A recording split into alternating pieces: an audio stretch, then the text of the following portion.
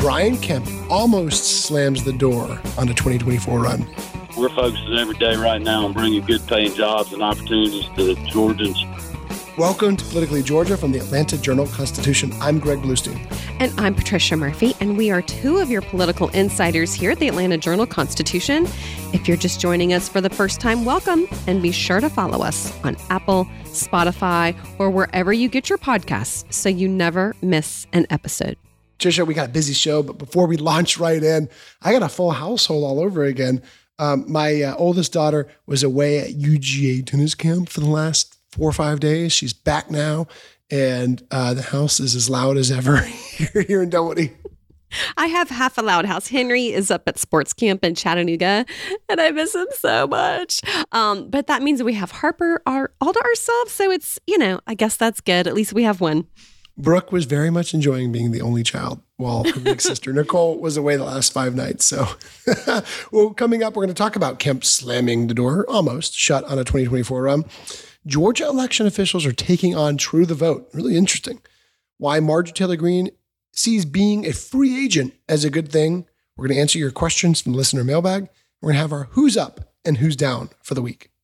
This is Politically Georgia from the AJC. Ocean breeze, tropical beach, pina colada. You can buy an air freshener to make your car smell like you're in an oceanside paradise. Or, better yet, you can point your car toward Daytona Beach and come experience the real thing. Visit DaytonaBeach.com to discover all there is to see, do, and enjoy along the world's most famous beach. Daytona Beach, Florida. Beach on.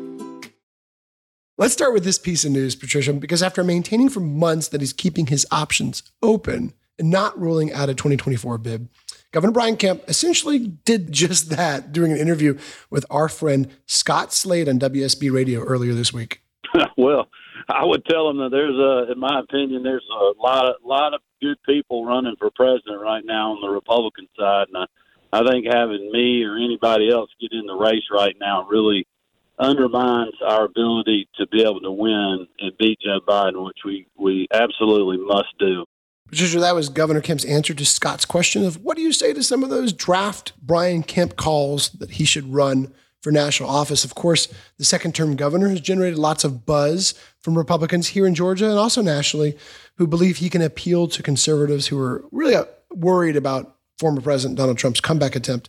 And as we've said over and over again, although he has not taken any steps to run, he also hadn't ruled out a bid. Patricia, that seemed to shift at least a little bit with these latest comments. I feel like this door is closed. This is crazy. I mean, he's not running. He's not running for president, people.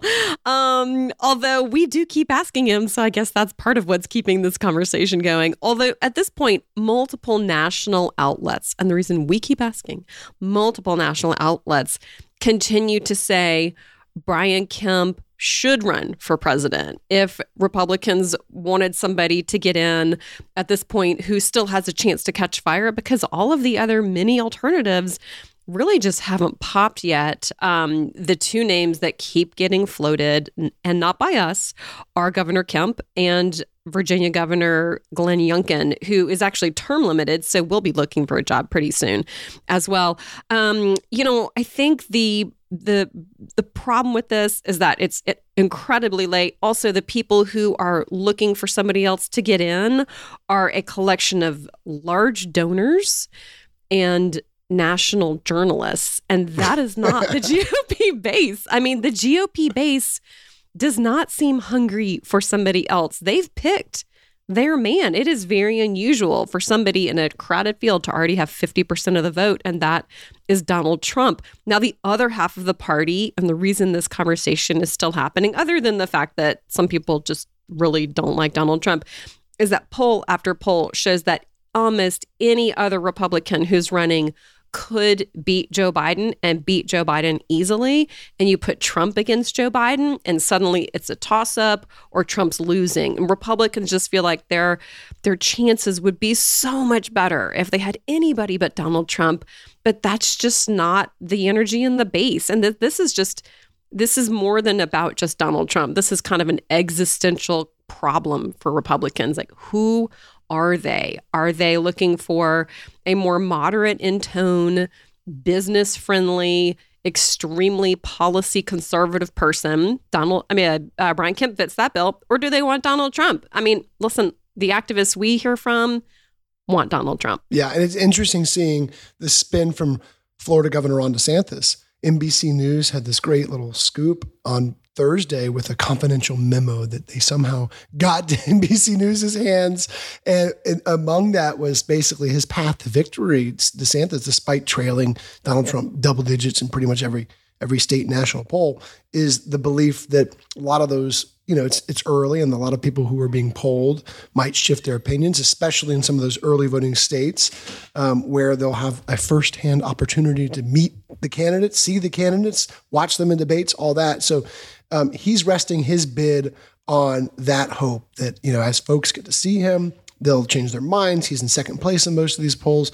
They're also very concerned about Tim Scott, the senator from South Carolina, who is a dynamo fundraiser, who's already raised a significant amount of money just after 6 weeks or so in the race. Meanwhile, for Governor Kemp, many of his closest allies, and we've talked about this a lot, always have seen him as far more likely to challenge Senator Ossoff in 2026, or just kind of go into the private sector and make a lot of money.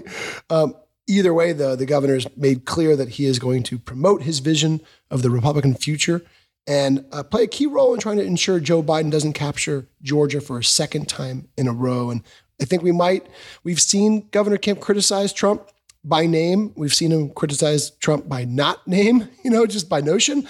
I don't know how that will change because as it looks like Trump is going to be the nominee, we've also heard the governor say he's going to vote for whoever the GOP nominee is, even if it's Donald Trump.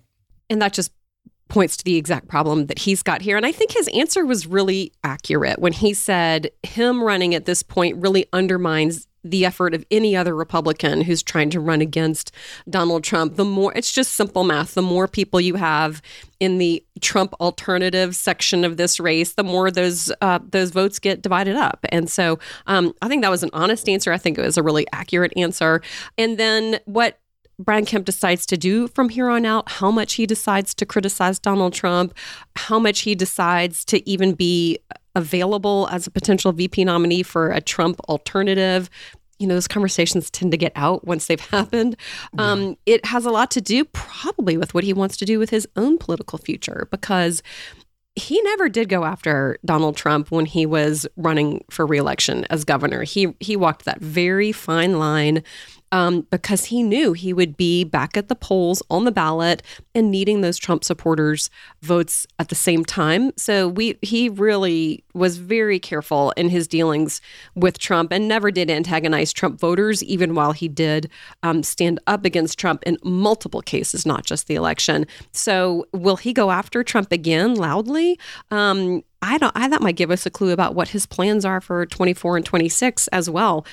It's a very different scenario if he's never planning to be on a ballot again and can just say what he thinks versus having to really calculate what's the best next move for me to keep my doors open. Yeah, my gut is we'll hear the governor continue to focus on Joe Biden, on his view of Biden's economic and foreign policy agenda, public safety, et cetera. At the same time, encouraging Republicans to focus on the future, not the past, not the 2020 election grievances. And if Trump is the nominee, I think you'll continue to hear him say that, not really focus on Trump. And, if Trump ends up losing, he can just point back to say, hey, look, this was my vision. And national Republicans didn't follow that lead. Patricia, I want to shift gears because something else happened, and this does relate to Donald Trump.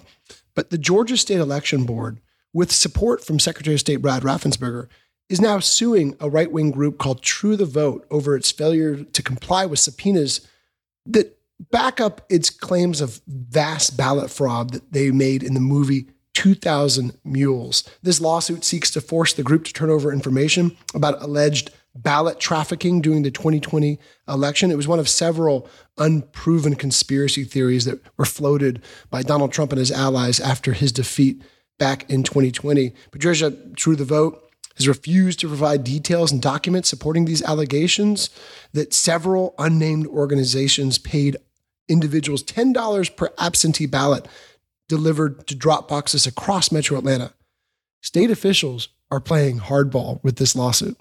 Yeah, they really are. And I think that they feel like it is very important to not just ignore these claims or let them be defeated by an elections board. It is really the case that taking these things in front of a judge and going through the process of having to produce documents as a part of a discovery motion, this really gets down to brass tacks. You are required. There is no way out. If you have an attorney who is in the bar, they're required to produce these things and produce them accurately. And Secretary of State Brad Raffensperger is saying they have never presented the evidence to back up these claims. And this movie, 2,000 Mules, Dinesh D'Souza was behind this as well. And I can't tell you how important and how much a part of the talking points and the fabric of that pro-Trump wing 2,000 Mules was during the 2022 elections. Leading up to the Republican primary, I went to multiple events, particularly an event in Rome where Marjorie Taylor Greene was speaking, and just about every Republican, and these are the challengers to Raffensperger, the challengers to Attorney General Chris Carr, from the podium, they're saying, have you seen 2,000 Mules? Don't you know what happened? And in talking to voters afterward, they kept bringing up, they're like, well, I mean, you know what happened in the movie. In the movie, people were getting paid for votes, and that's illegal. I'm like, well, yes, that is illegal. Did that happen? You know, they've never produced a name of a ballot of a person who was paid $10. Yep. It just hasn't happened. And so until that has happened, Raffensperger is saying there are accusations and then there is proof. And they have never married those two. And they are taking this to a court of law to demand the proof. And if they don't, the judge is going to say that. Exactly. And we look, I've got how many activists reached out to you, Patricia, asking them, hey, do you want to come see this movie with me? So many. And I did watch it. And I know Mark Nisi, our colleague, watched it. But again, I mean, what we've heard from Republican elected officials throughout was, hey, if there is, if this is happening, we want to investigate it. Remember, the GBI wrote that they could not find evidence of these sort of plots, but they would love to see that information. So that's where the state election board is right now. They would love to see this information if it actually exists. But the group that True the Vote, the group behind 2,000 Mules, has not complied with those subpoenas, looking to turn over the information that they used to make these alleged claims. Let's take a quick break. We'll be right back with Politically Georgia from the AJC. Ocean breeze, tropical beach. An air freshener can make your car smell like paradise. A drive to Daytona Beach will actually get you there.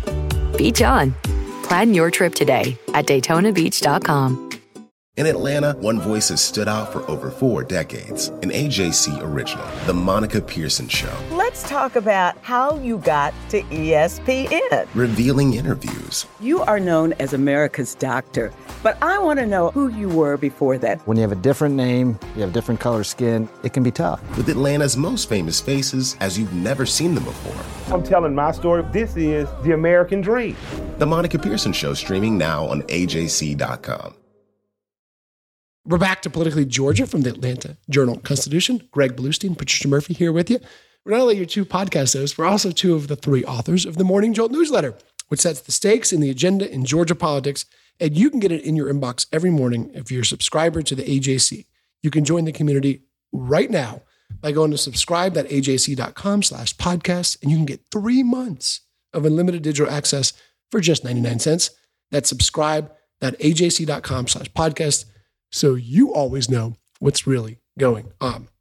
Patricia, this is a story that's captivated a lot of Washington. Marjorie Taylor Greene, she doesn't want to be tied to anyone after getting dumped by the House Freedom Caucus. She told reporters she was happy being a free agent. You know who else is happy about that, Patricia? House Speaker Kevin McCarthy, who hosted a fundraiser for her this week and said he continues to strongly support her. Yes, from Freedom Caucus to free agent. That's what Marjorie Taylor Greene said she was doing earlier this week. I mean, yeah, she has just gotten flat out booted by the Freedom Caucus. Although the wildest thing to me is that she was kicked out not for many of the incendiary things that she has said in the past, or the things she has said about House Speaker Nancy Pelosi when she was the House Speaker. It was really apparently for something she said to Lauren Boebert on the House floor, called her a little bee, and then also this close alliance with McCarthy.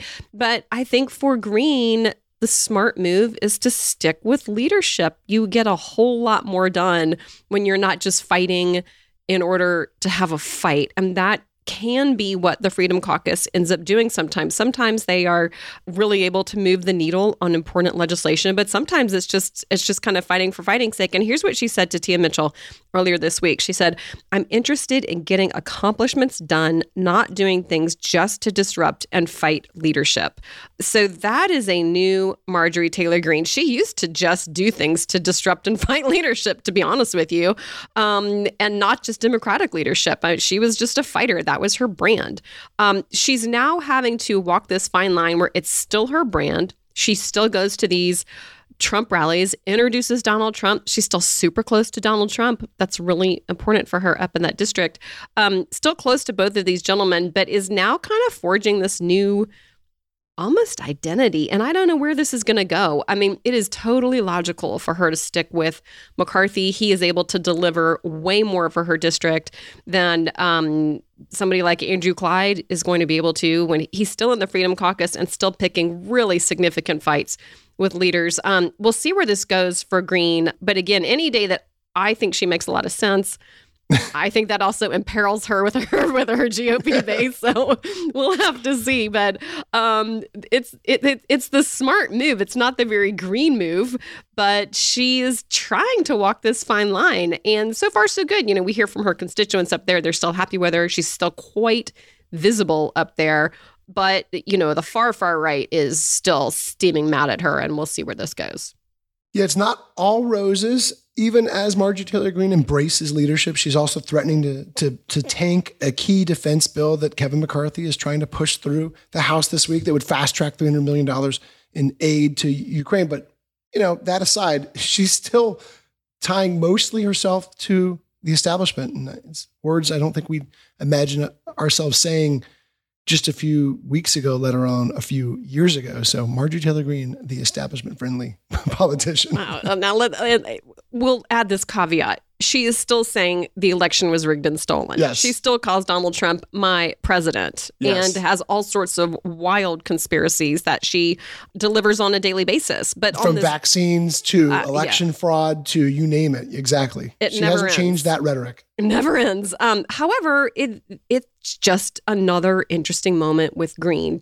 Took this fight to the Freedom Caucus and is out and is now this kind of new quasi. We don't know where it's going. So stay tuned. I know I'll stay tuned.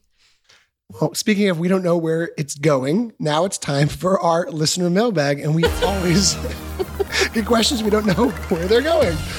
You can now call the Politically Georgia podcast hotline anytime. Leave a question and we'll play it back and enter your question right here on the podcast.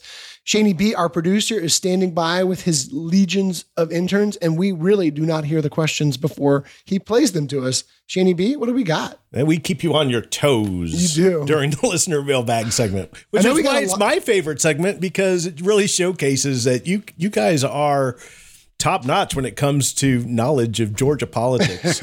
As I said to some people in the newsroom earlier this week, I said, you guys are just walking encyclopedias. You don't have to look anything up. It's just so much of this is off the top of your head. It's wow. You are about to drop a giant bomb on us, aren't you? because this first question, why do you guys suck? You're softening the target. Or who is the state senator in 1976 that proposed XYZ bill?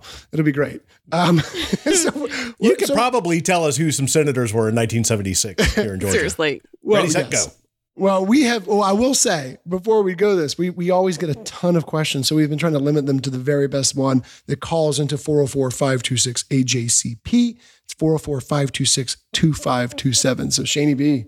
Yeah, and you can also tweet. You can also email, just like Christopher in New York did. He emailed the show and says, What do you see for the future of the Republican Party? He says, I hope traditional conservatism can return once more. Interesting, Christopher. I'm not sure what the future is, but we definitely have seen two dueling visions. One, you could call it the Kemp Duncan mainstream vision. We heard Jeff Duncan, the former lieutenant governor, talk about GOP 2.0, moving on beyond Trump's election grievances. Certainly, we've heard Brian Kemp issue his own pleas to his party and back it up with electoral victories from the entire Republican establishment, with the exception of Herschel Walker, who was more aligned with Donald Trump. Even as we say all that, it's not like Georgia Republicans have completely abandoned Donald Trump. He continues to lead in every poll we've seen of Georgia. He even leads Brian Kemp here in Georgia in a theoretical poll, even though we just talked about how the governor is very unlikely to run for president.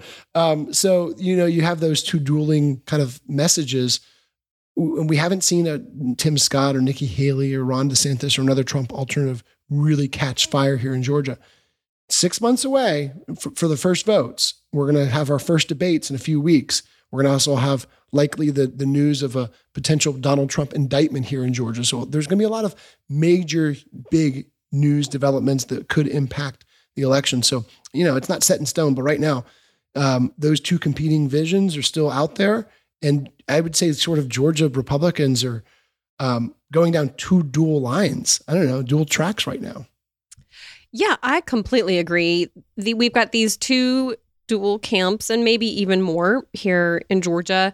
I always think that the direction of a party has so much to do with the leadership of that party. And at the moment, there's just a big old question mark right now for Republicans in terms of the national leadership. That people tend to emulate and be inspired by the leaders of their own parties. And until that's sorted out in the 2024 primaries, I don't think we know exactly where it's going to go. If Donald Trump wins that nomination, I do think we're going to continue to see quite a bit of churn in the GOP because for as much as there is a base that loves him, there is kind of a parallel track of more independent voters, Republicans who said they don't feel like they're Republicans anymore, people just really kind of rejecting that vision for the GOP.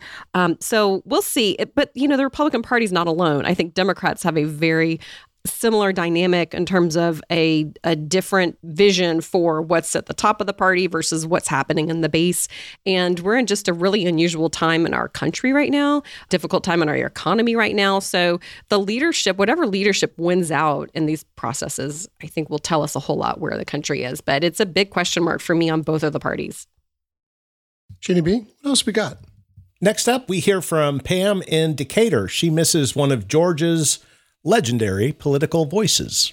Hi, I love your podcast, Greg and Patricia. I was wondering if you had any updates on Bill Nigut and the reboot of Political Rewind. So many of us miss that podcast so much and would love to get some news. Patricia, is this the question you've gotten all around town? I went to speak to two groups this week, and it's both. This question came up both independently.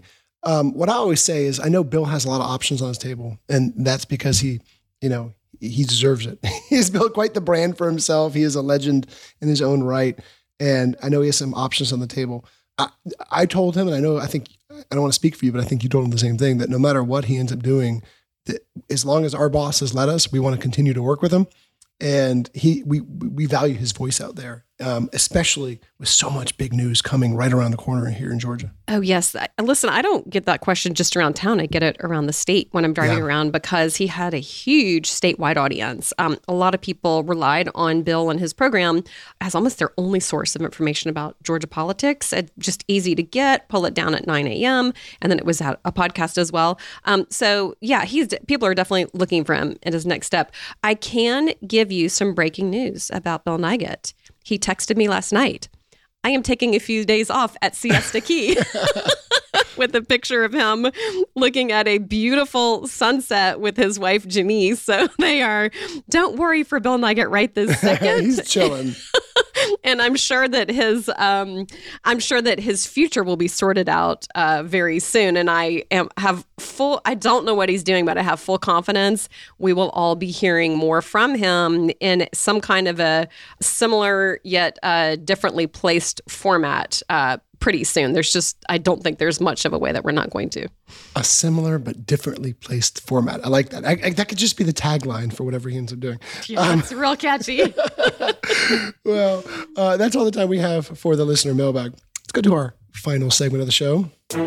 Who's up and who's down? Patricia, we always like to end on a high note. So who's your who's down for the week?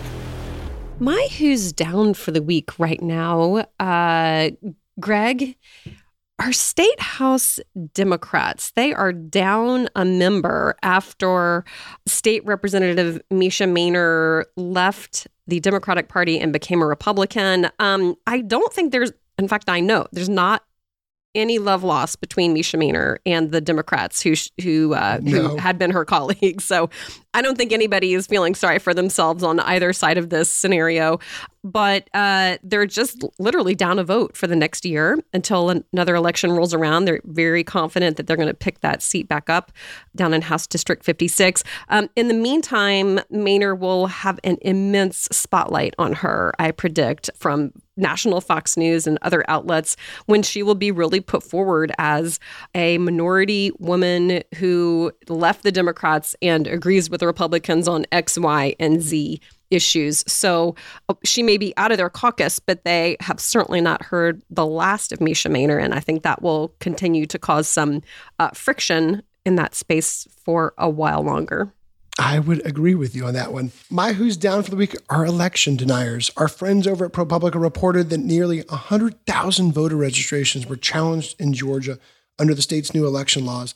And nearly all of them came from 6 hardline conservative activists. What's more, the outlet found that the challenges, while they did sometimes find errors in complex voter databases, many of them would have been corrected anyway doing routine maintenance. It goes to show you that the activists, the voting rights activists who were warning about the effects of SB 202, a lot of attention was focused on voter ID and other parts of the bill. Not as much. We, of course, at the AJC, Mark Nisi reported a lot about this, but not as much attention was paid to this provision.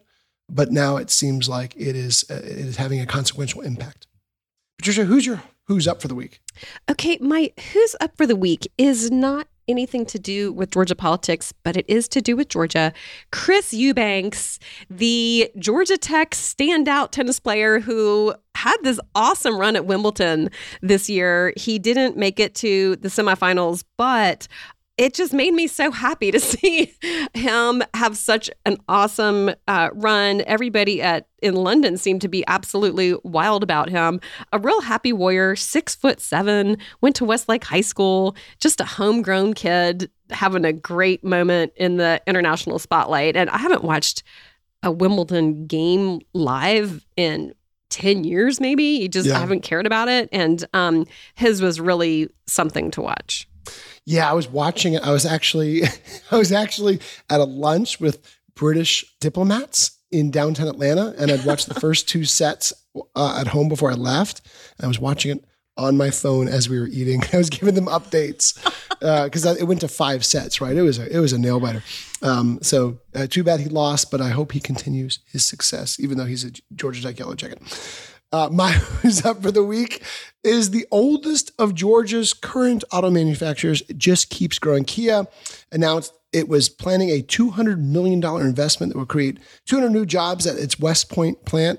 The investment is going to assemble an all-electric 3-row SUV EV9.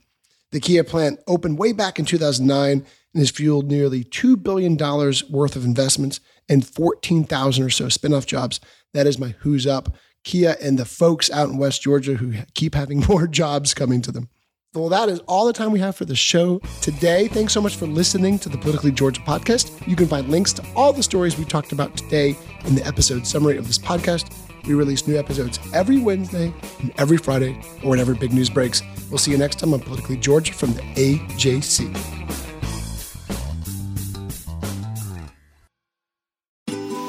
Ocean breeze, tropical beach, pina colada. You can buy an air freshener to make your car smell like you're in an oceanside paradise. Or, better yet, you can point your car toward Daytona Beach and come experience the real thing. Visit DaytonaBeach.com to discover all there is to see, do, and enjoy along the world's most famous beach. Daytona Beach, Florida. Beach on. Donald Trump has been indicted in Atlanta. We have so many court dockets to follow, but we haven't really seen anything yet. The Atlanta Journal-Constitution has covered every moment of this historic case. I've been writing about this investigation for 2.5 years. Our team is led by reporters Bill Rankin and Tamar Hallerman. Follow our coverage on AJC.com and listen to new in-depth episodes of the award-winning podcast, Breakdown, the Trump Indictment, only from the Atlanta Journal-Constitution.